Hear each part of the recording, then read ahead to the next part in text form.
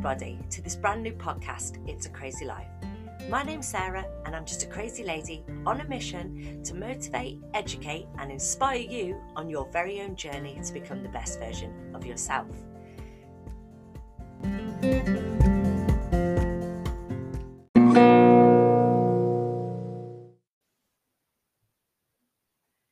What's happening, everybody, and welcome back to the It's a Crazy Life podcast.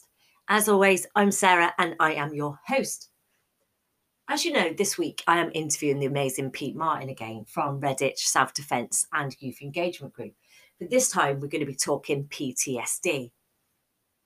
This interview is a mammoth of a show, so I've decided that I'm going to split it into two parts.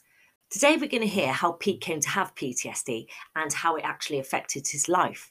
Pete will then also share a brilliant tool to help us manage our anxiety or levels of panic. Next week, you'll hear the rest of the interview with more incredible words of wisdom from Pete. So let's get into it, guys. Let's hear what Pete has to say about PTSD. So Pete, welcome back to the It's a Crazy Life podcast. Thank you so much for being here. It's a pleasure to be back, Sarah. Thank you for inviting me. No problem at all. I think after last time and your wealth of knowledge, this is going to be just as great. Let's dive on in. So Pete, tell us, in your professional opinion, what is post-traumatic stress disorder, PTSD? PTSD is quite a serious mental health issue. Being in fear, really any kind of trauma. I was going to say severe trauma, but what's your trauma is not my trauma. Yes. So what you find traumatic, I may not. Yes. What I find traumatic, you may not. Yeah. So everyone's levels of what, they can comprehend and accept is different. But it's basically anybody that experiences some kind of trauma in their lives and it has an effect on their mental health. Originally, it's had various names over the years. Years ago, it used to be called shell shock. Oh, yes. I've heard that term. Because it was very much associated with war veterans and people in the military. Right. And at one point, it was believed that they were the only people affected.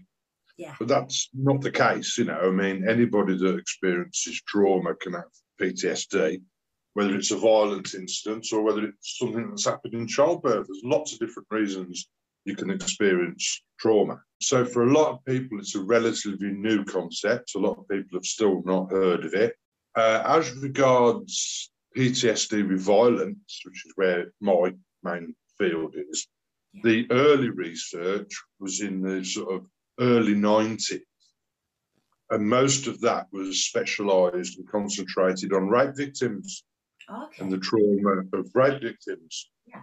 So a lot of the early research in the self-defense work was sort of done on that side.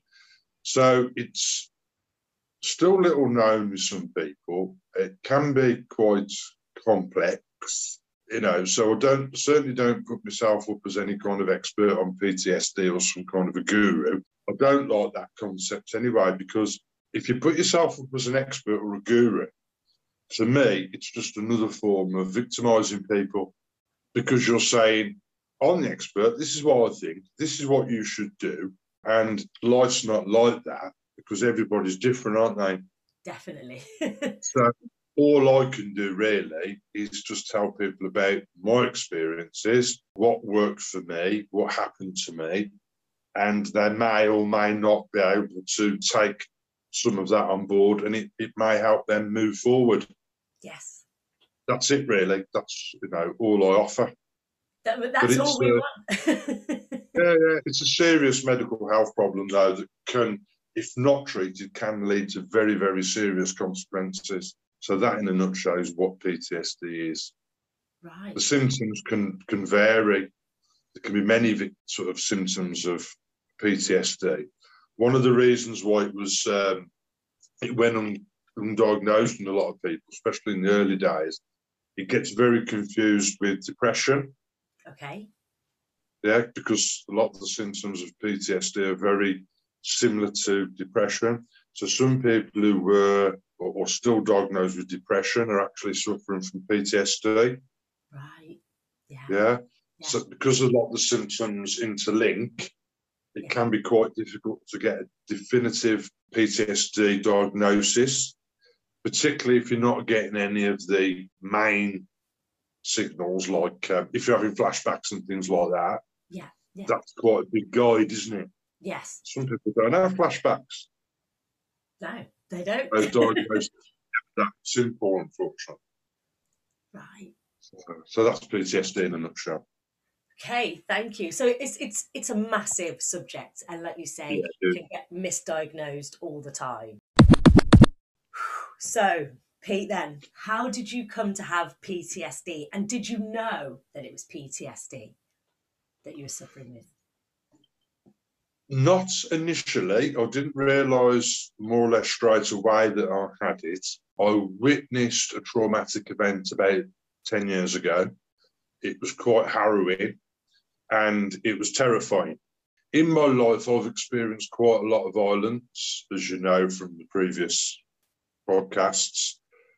Most of it what we call social violence.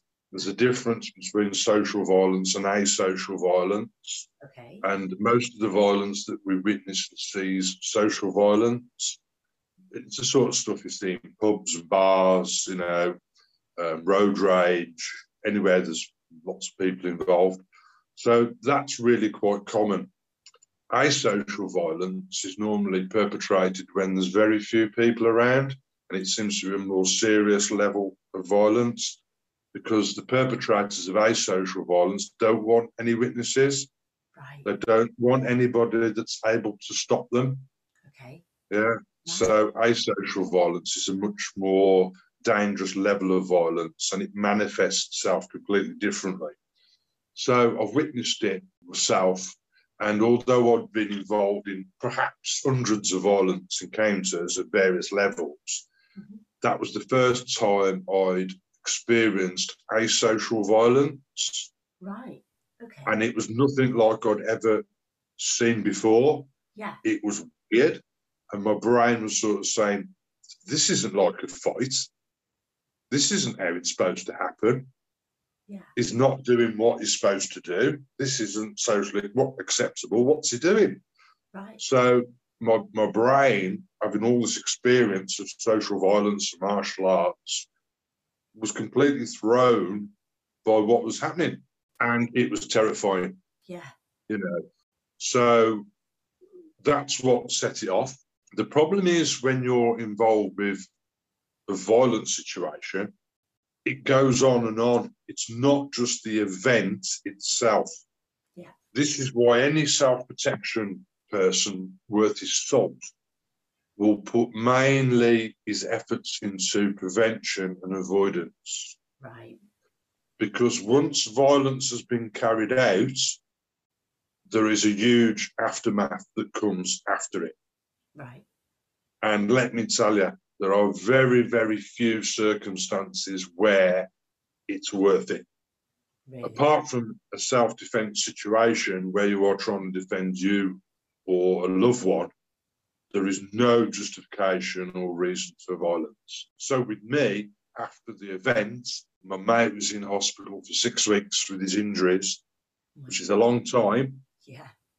People in car accidents aren't in there for 6 weeks. So he was in there a long time. He nearly died. I had to tell his mother that he'd probably be dead by morning. Oh, my goodness. I had to tell her that to her face.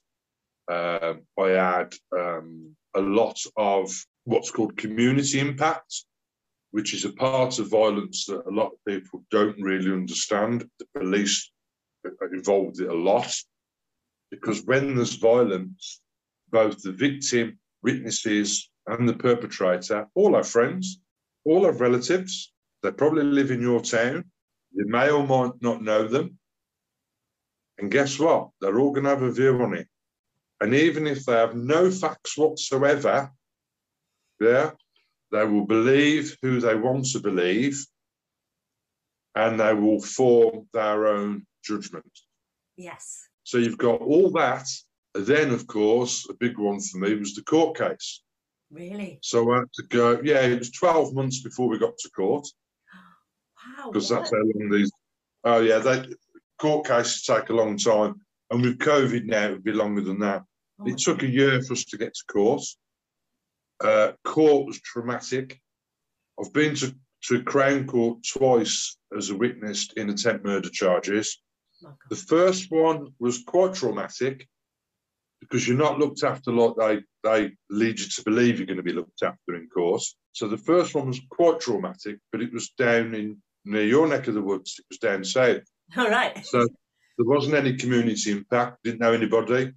I was actually sat 6 foot away from the perpetrators, waiting to go into court.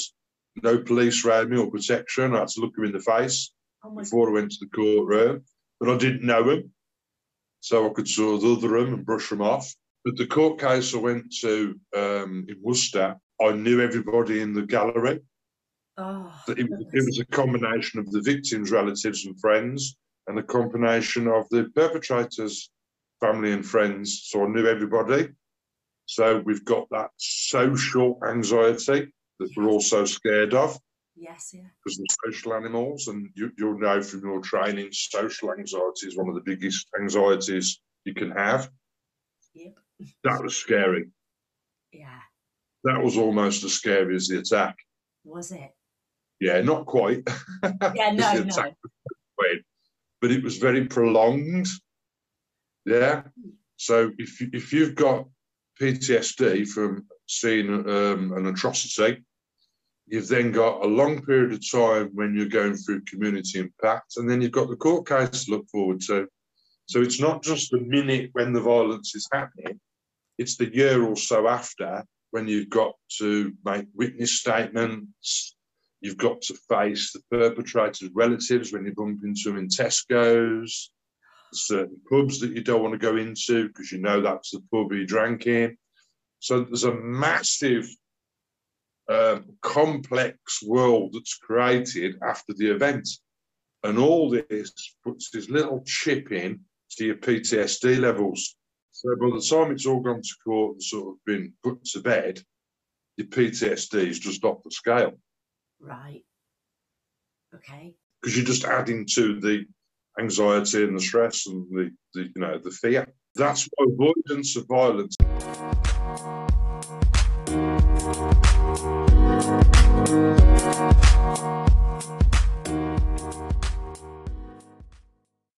So what do you mean by that then when you say it's paramount? So explain that to us. Well, if you're in a violent encounter and I'll use this phrasing because I want it to mean something. If you win the violence encounter, for want of a better word, if you come out on top of the violence encounter, okay, so you're not hurt, yeah, but the other guy is, you've got to explain to somebody why you've hurt him. You've got all the legalities to deal with. You've got the guilt of hurting someone. You may have the trauma of court. Yes. So it doesn't really sound much like a win, does it? Not really. Not when you explain it like that. But if you'd have just left or not rose to it or avoided it, then you haven't got to deal with any of that. No. So the only reason ever that violence should be an option is in self-defense. That is from an ethical point of view and a legal point of view. Yes. You avoid it at all costs. I have no problem running away from violence. And I have no problem with the name calling after or the stigma. I don't care. Yeah. I'll run as fast as my little legs will carry me. Yeah. Because I know what comes after. If you lose the physical confrontation, but you're going to be hurt or dead, and you're still going to have the aftermath as if you've won. Yes. So there's no winners with violence, ever. No. So as a self-defense instructor, my job is not just to keep people from being hurt, but it's to prevent them having to go through the aftermath. Right. Which is an area that a lot of martial arts, certainly martial arts clubs, don't really talk about. And they should. It should be on all the curriculums. Avoidance at all costs. Right.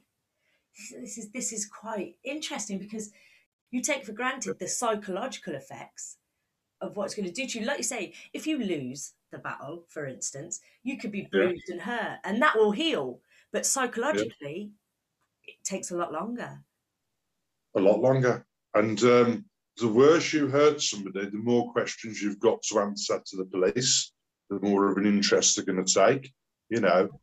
And a big thing with victims and witnesses is survivor guilt. Okay. Yeah, survivor guilt is normally associated with people who've been in. I'll give you a scenario of survivor guilt. Okay. You go on a plane journey or a coach journey, and there's a crash. Yeah. And everybody dies except you. All right. So a lot of people, rather than feeling euphoric because they've survived, Yeah. they feel really guilty the fact that everyone else is dead. Yes. Okay, which is a fairly natural response, you know, because you're going to be empathetic towards the dead, aren't you? Yeah. So that's fairly understandable. But with victim guilt, with crime, after you think to yourself, and this is a victim, not someone who's gone out as a perpetrator. This is a victim or a witness. You have a guilt in your mind, and what the guilt says to you, it asks you lots of questions. So it will say to you, and I had this for years, is there anything you could have done to avoid being in that situation? Yeah. It's your own fault for being there. Yeah. Could you have done something different while it was happening? Yeah. Just after the event, could you have done something better? Could you have done something otherwise? And you feel really guilty about the things you think you should have done or could have done and didn't. Right. Yes. Yeah. And it just creates so many questions. So what I did, I went on a quest. If there was anything that I did that I could have done better. Right. And I started off with the physical stuff that I did. Because not coming across as, you know, a hero or anything, because I certainly wasn't. But I managed to restrain the perpetrator for a short while my friend could leave the building. And then I started to, well, could I have done it a better way? You know, is there a better way I could have restrained him? Could I have done something else other than restraining? So, you know, I spoke to a lot of top physical instructors. And you know what? Most of the stuff they told me to do, if I'd have done it, I'd probably be dead. Oh, no. The advice I was getting was pure rubbish. Really? It was rubbish. Yeah, it was just drivel, a lot of it. And I was thinking to myself, well, if I did that, mate, I'd probably be dead. Goodness. So what you want about? So anyway, eventually I stopped trying to answer the questions. Right. Okay. And this is all to do with, this is really useful as well for those kind souls out there who like to judge victims and witnesses. You can never judge somebody who has survived. Right. Because they've survived. Right. Okay. And I suppose it's a bit like what this other lady, Michelle, was saying in Stress. It's like the animal brain takes over and you will do anything to survive. Anything. Yeah. It's kind of like you don't even know what you've done. And a lot of it's natural. Yeah. So if you've survived, you survived. What more did you need to do at that time? Yeah. You know, because the alternative is you wouldn't have survived. No.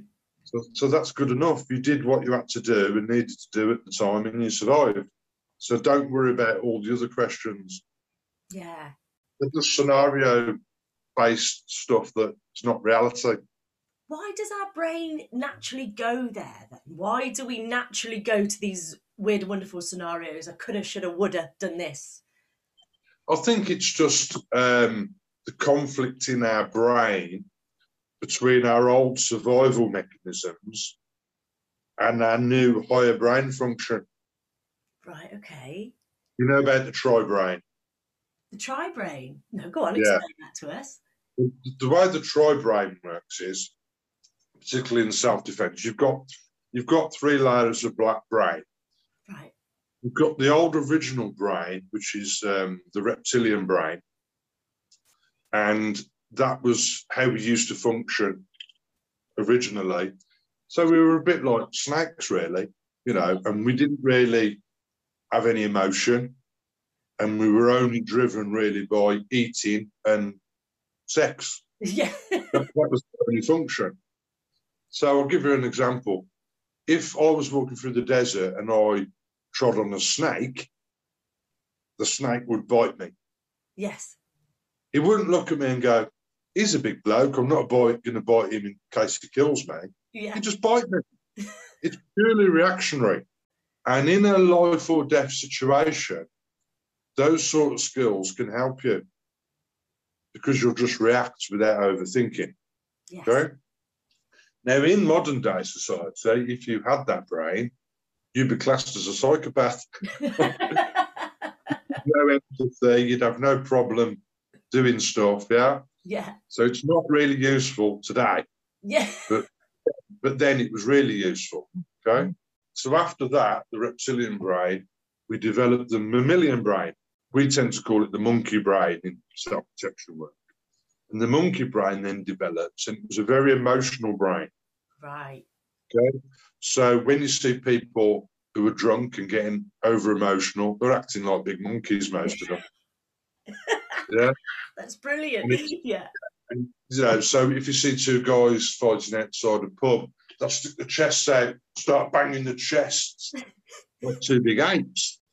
So as humans, we very, very quickly drop into our emotional brain. Yes. We're very quick to go there. So we'll make very bad decisions while we're in our monkey brain. Oh, yes. Because you're making decisions on emotion rather than thought. And then our human brain is our higher brain function, which enables us as humans now to read, write, communicate, have theories on stuff. I can't read a book when I'm drunk because I've dropped into my monkey brain. I just haven't got the capacity in my head to. So, you know, that's why you get a lot of fights with drunk people. Because it reverts them to that monkey brain. So we're all in pubs going around acting like big apes. It's a great way to look at it. Yeah. So alcohol, that's why alcohol is so studied in self-defense, the effect that alcohol has on the brain, because it drops you from your higher brain function into other brain functions.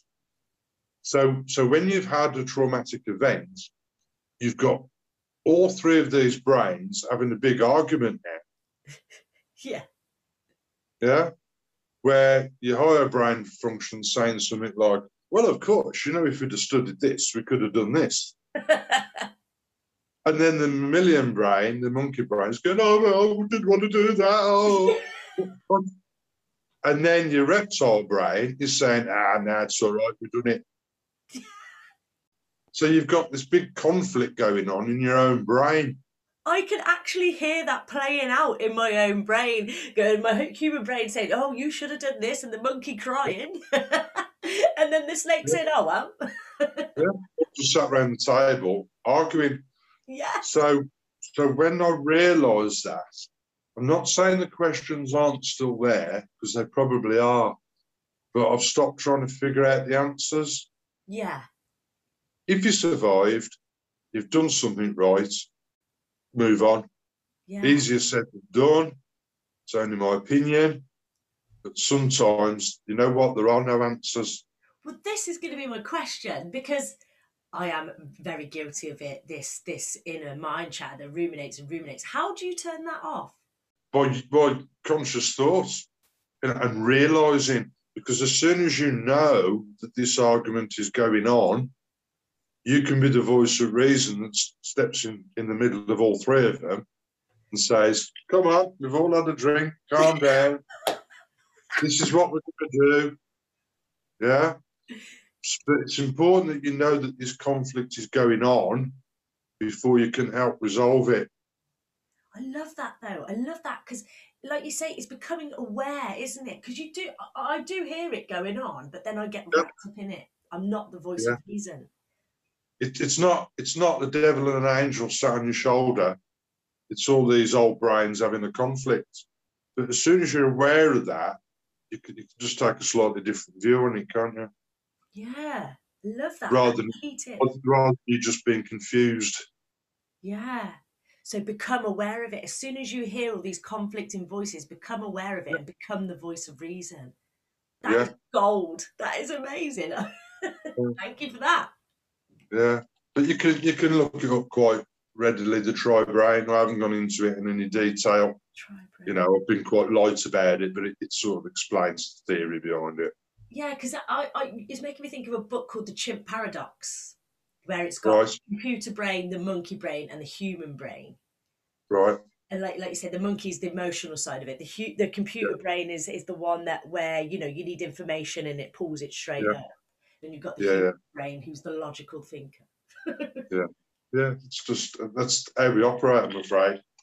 It's good to know though, Pete, because like you say, Mm, awareness is everything, isn't it? Because once you're aware, yeah, you've got a better understanding of what you're dealing with, rather than just thinking, "Am I going mad?" yeah, You realise that it's actually a natural human response, yeah, and it just makes you feel a little bit better about yourself, doesn't it? it's making me feel better about myself.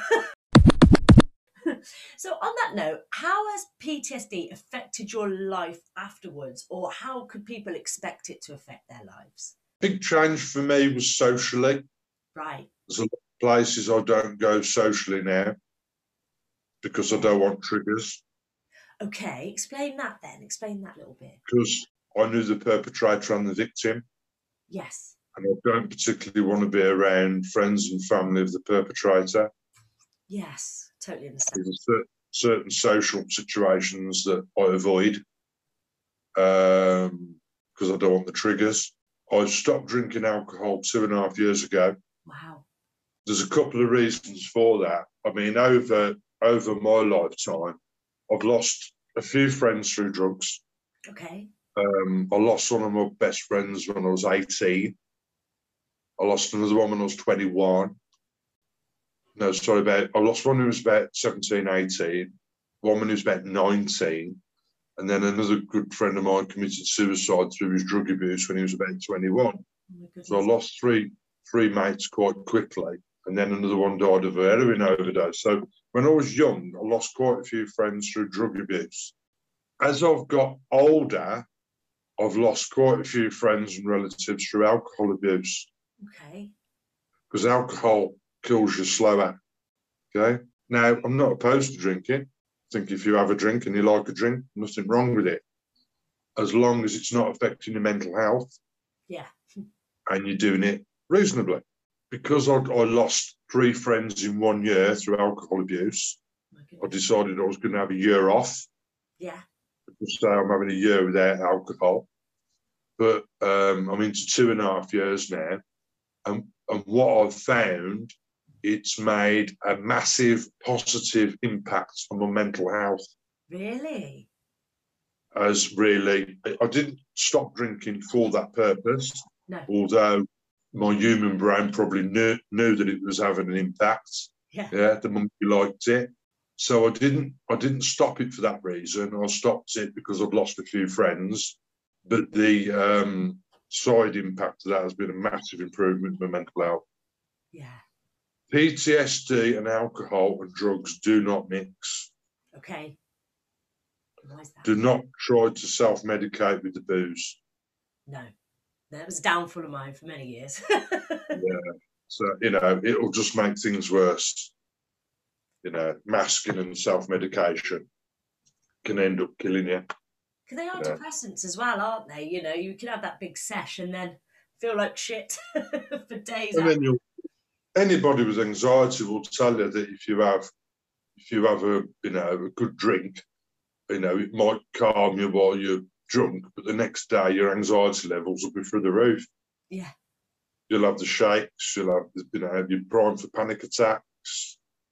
It puts you in a very unstable position the day after. Yeah. but then you'll find another drink will sort of stop that. Yeah. Hair of the dog, it'll be all right. And then as it, then it just goes on and on. That's so right. self-medication and PTSD do not mix. And I was a big drinker, only beer and stuff like that, but I was a big drinker. And all through my first trauma years of PTSD, I was drinking a lot. Right. And it was sort of took me through the flow of everything.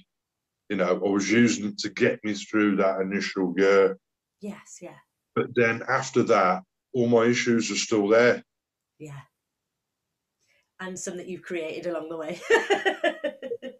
So, I haven't addressed the issues. I was just using it as a mask and a way of me getting through that period. Yeah. But eventually I had to say, now I've got to face this now. How hard was that to say, I'm going to have to face it? Not that difficult, to be honest.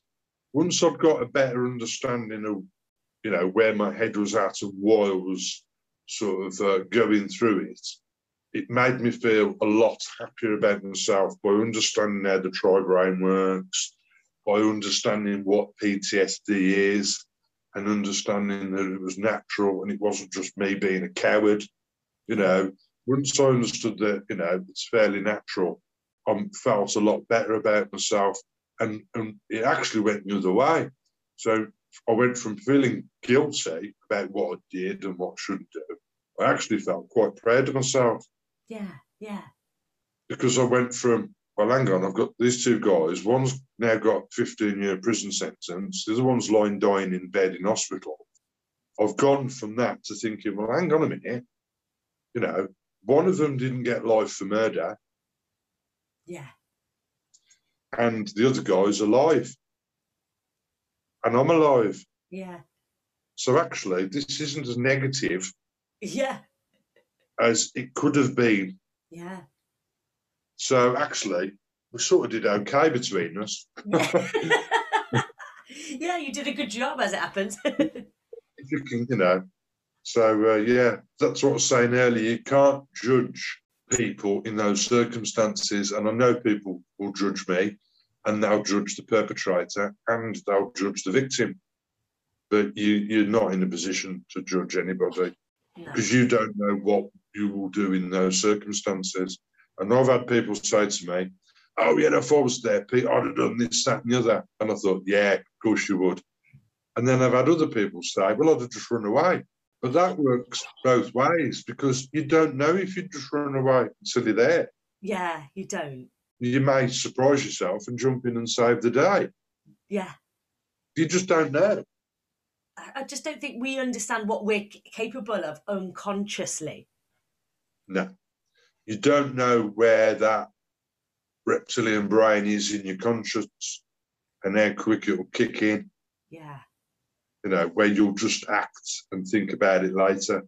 Yeah. But we're lucky to have that, though, aren't we? Because it can literally save our lives. It's a survival mechanism, isn't it? Mm-hmm. It's like, I know we spoke about the fight or flight response before, and all this stuff is there to help us survive. Now we don't live in as dangerous times as then. I'm not saying we don't live in a dangerous society, because we do, but only to a point. Yeah. But it's nothing like we lived in thousands of years ago. No. Okay? So a lot of the brain functions we've got, we rarely need. Yeah. And it's these conflicts within our brain that help sort of escalate disorders and mental health issues. And a lot of anxiety issues are sort of fighting the flight or fright response. Anxiety, what's anxiety? It's the same thing. Yeah.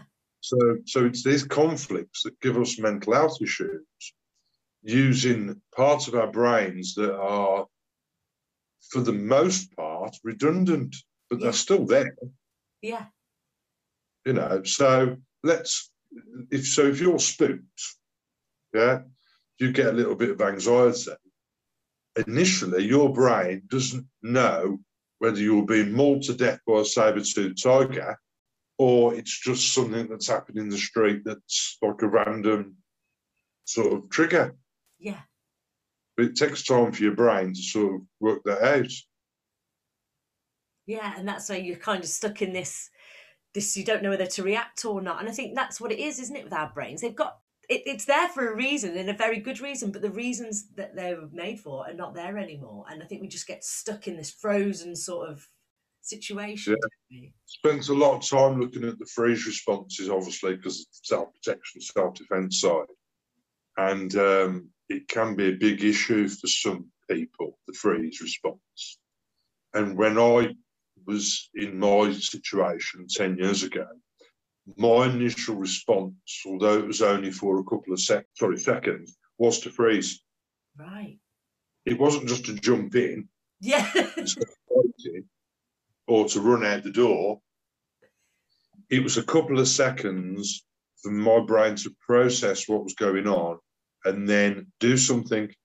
So the freeze response, although it can be a hindrance in self-defense, is in itself a very useful tool.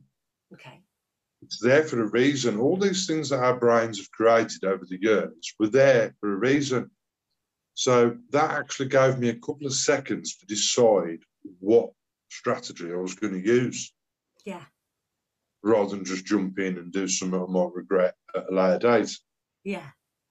You know, but I'm not saying at the time I knew that. It wasn't something I did conscious, because that's the whole point. Yes. This subconsciously without me knowing about it.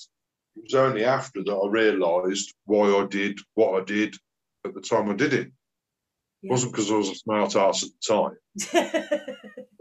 I just did what I thought at the time. And it sort of worked out okay.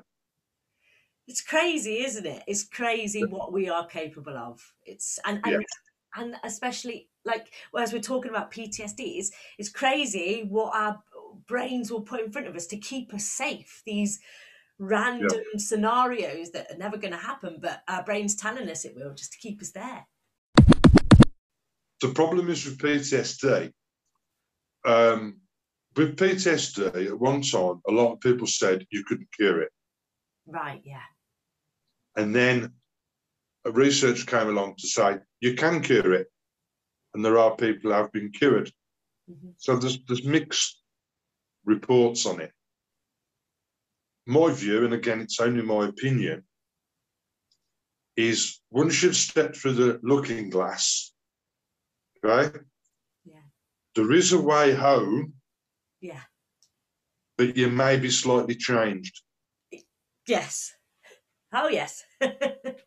So you can get back, but it doesn't mean that you won't be unchanged in some way. So that's the way I look at PTSD. Yeah. You can certainly get home. Yeah.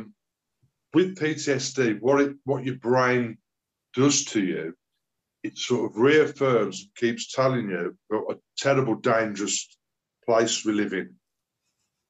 That's what PTSD does, doesn't it? Yeah. You're always afraid. Some things, even slight things, can trigger the fear. And it's really learning how to manage and control those fear levels so you can get back some rationality. Yes. From your higher brain function. That's what I struggle with. I am scared of the smallest things. And before, like you said, before I went through the looking glass, I did not care for. Now it's like, oh, can't do that. But the old Sarah Merritt would have. Yeah, I know what you're saying. So if you get a trigger, or if you get into any situation really where you're a bit anxious or scared, there's various tools you can use to get back to a normal state. Okay. Okay. Obviously, you've got all the usual stuff like your breathing and stuff like that. Yeah. Now, in the military, right, because they're very posh and they're very tactical, they call it combat breathing. Okay. It's exactly the same as what you teach somebody who's getting over anxiety. Okay. It's all the box breathing and stuff like that that most people know about. But they call it combat breathing, but it's the same thing. So they use all that. But during my self-protection training, a about 7 or 8 years ago, I came up with a tool, and I've basically taught it ever since. It's now in our curriculum of all our self-defence training. Right. We put it in all our qualification courses, and we put in all our basic self-defence courses, our ladies' courses, and everything. And it is a military system, but it can be very easily adapted for anybody. Yeah. Okay. It works for people with PTSD, and it also works very well for people with generalized anxiety, social anxiety, panic attacks. Okay. Yeah. And it's a really simple system. We even teach it to young children. Brilliant. Yeah, it's called a colour code system. I don't know if you've ever heard of it. No. Okay. But it's very, very simple. So I'll explain it to you in a simplified form of what we say to students. Okay. And it will be quite clear to you. Okay.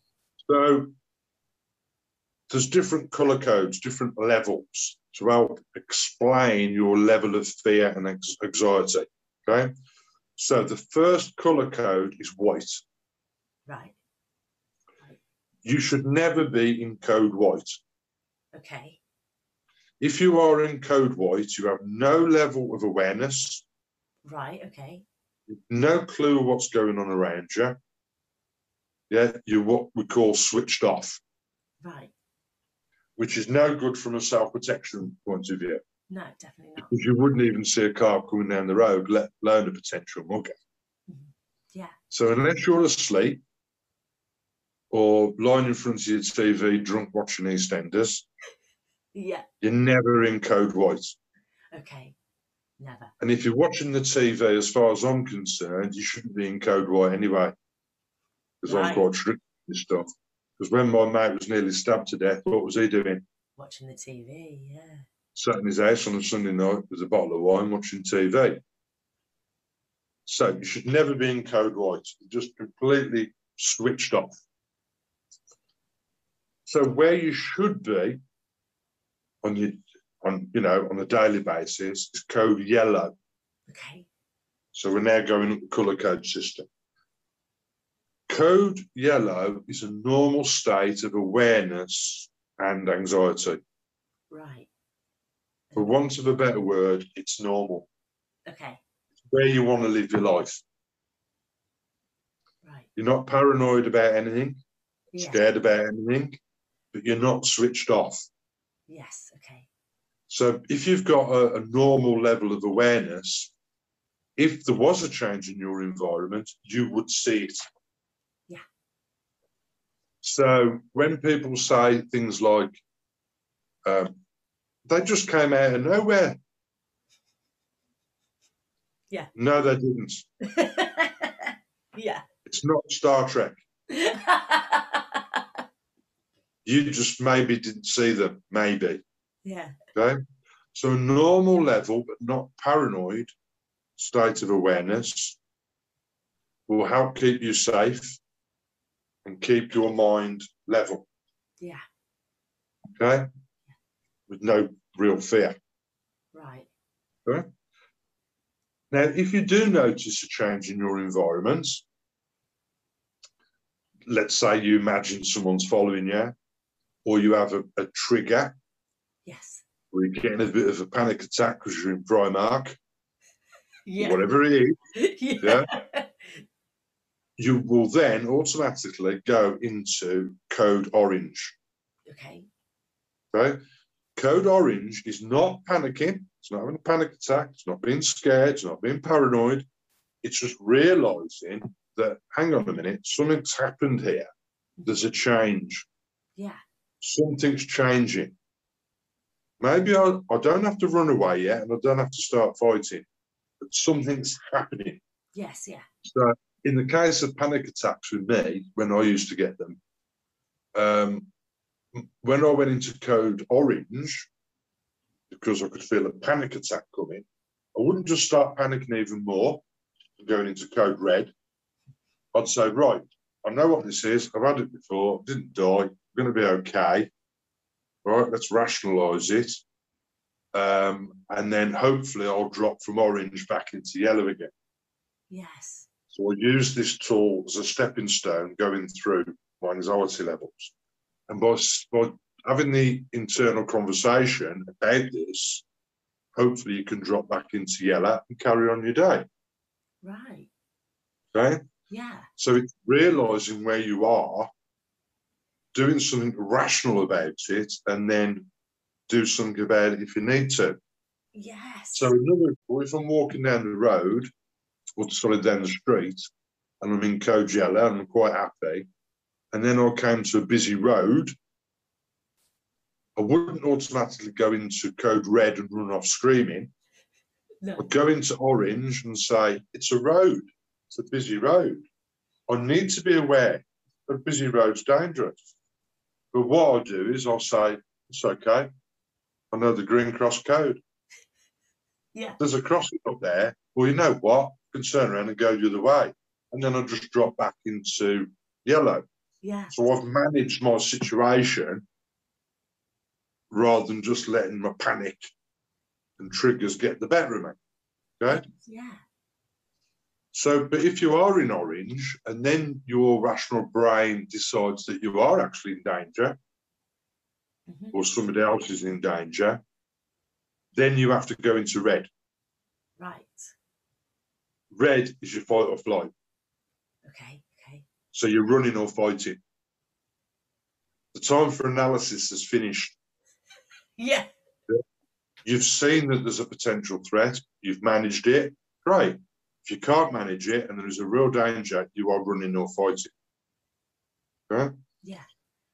But what the colour code system does, it gives you a real tangible tool that you can use to help recognise and manage your levels of fear or anxiety. Yes. What I loved about it the most is what you said, where you can recognise that you're having this internal conversation and then you can bring yourself back down because you say to yourself, right, I've been here before, I didn't die, it was okay. And just by having that conversation, you can come back down. That's really good. So you can sort of circumnavigate the colour code. Now, just talking about self-defence for a second on that. Yeah. It is impossible. Okay. It is impossible to go from white or yellow to red. Right. Okay. Tell me why. You can't do it because there's too many stages in your brain. You can't go from completely unaware to fighting. No. Go from nothing to fighting. It doesn't happen.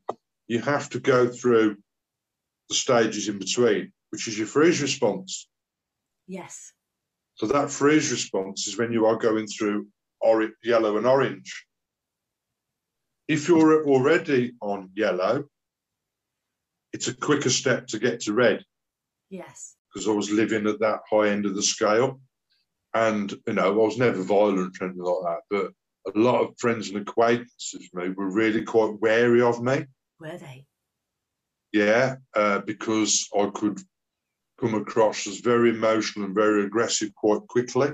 Right, I see. With never the intent to hurt anybody.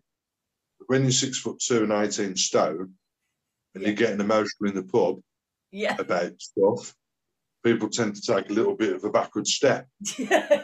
Oh, shit. Yeah.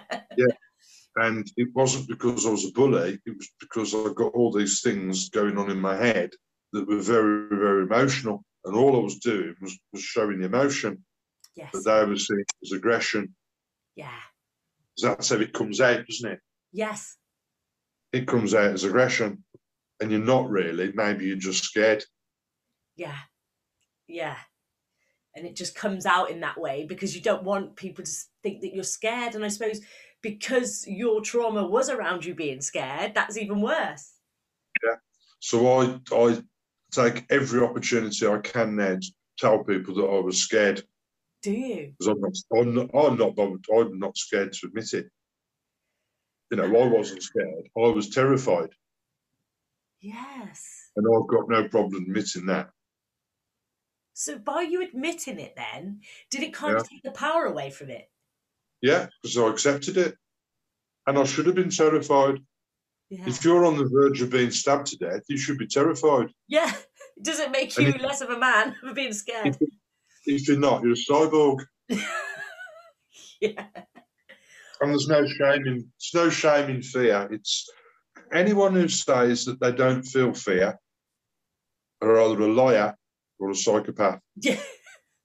I'm not saying we don't have different levels of fear. Yeah.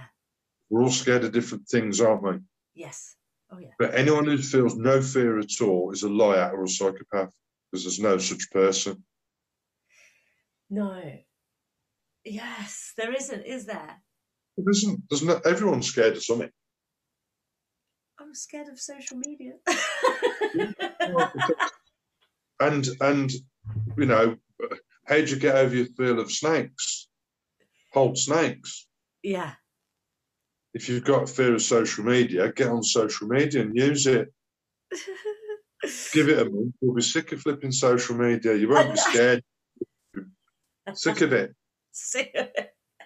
So by exposing yourself to certain things, you can help with your fear levels. Yeah. But you'll still feel fear about something. Everyone feels fear. Yeah. If you're really aware and you're in orange, to go from orange to red really quick. So if you've got a good state of awareness, and I'm talking from a self-defense point of view now rather than a PTSD or anxiety issue, yeah. If you're already in orange and you are ready for any potential danger, to go from orange to red's really quick transition, and it can help you eliminate the freeze response that you encounter with violence. That's what it was originally created for the army. I see. But what we've found is you can actually use the same tool for managing your anxiety, stress, and PTSD levels. When you're saying it, it sounds like, because it's a natural thing that you're doing anyway, because you're assessing, reassessing. It's like a risk assessment in your brain, isn't it? And then you have to put yourself down. It's exactly that. But what happens is, people with anxiety disorders and PTSD, you go into red and you stop in red. Yeah. Oh, yeah. So you're living your life in code red, and it's no way to live. No, reacting to absolutely everything. You want to be in yellow. Yellow sounds like a nice place to be. When I was going through my first year of PTSD, I would say I was living probably that year in orange, and I could very, very quickly trip into red. Yes, okay. Right, so that is all for this week, people. I'm sure you'll agree, what an incredible guy. We'll be hearing the second part of Pete's interview with PTSD next Saturday at 2:00 right here. So thank you so much, Pete, for the colour code system. What an incredible tool. I will get that written up and put into the Facebook page for us all. And I'll certainly be giving that a go myself and raising my own awareness a little more to the old snake, the monkey and the human all sat around having a few bevies. So everybody have a great week. Take care, and we'll be back next Saturday.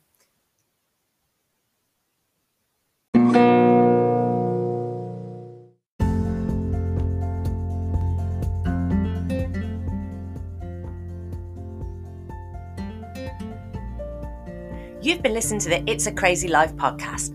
My name's Sarah and I've been your host. This podcast is dedicated to raising awareness for mental health whilst helping to end the stigma.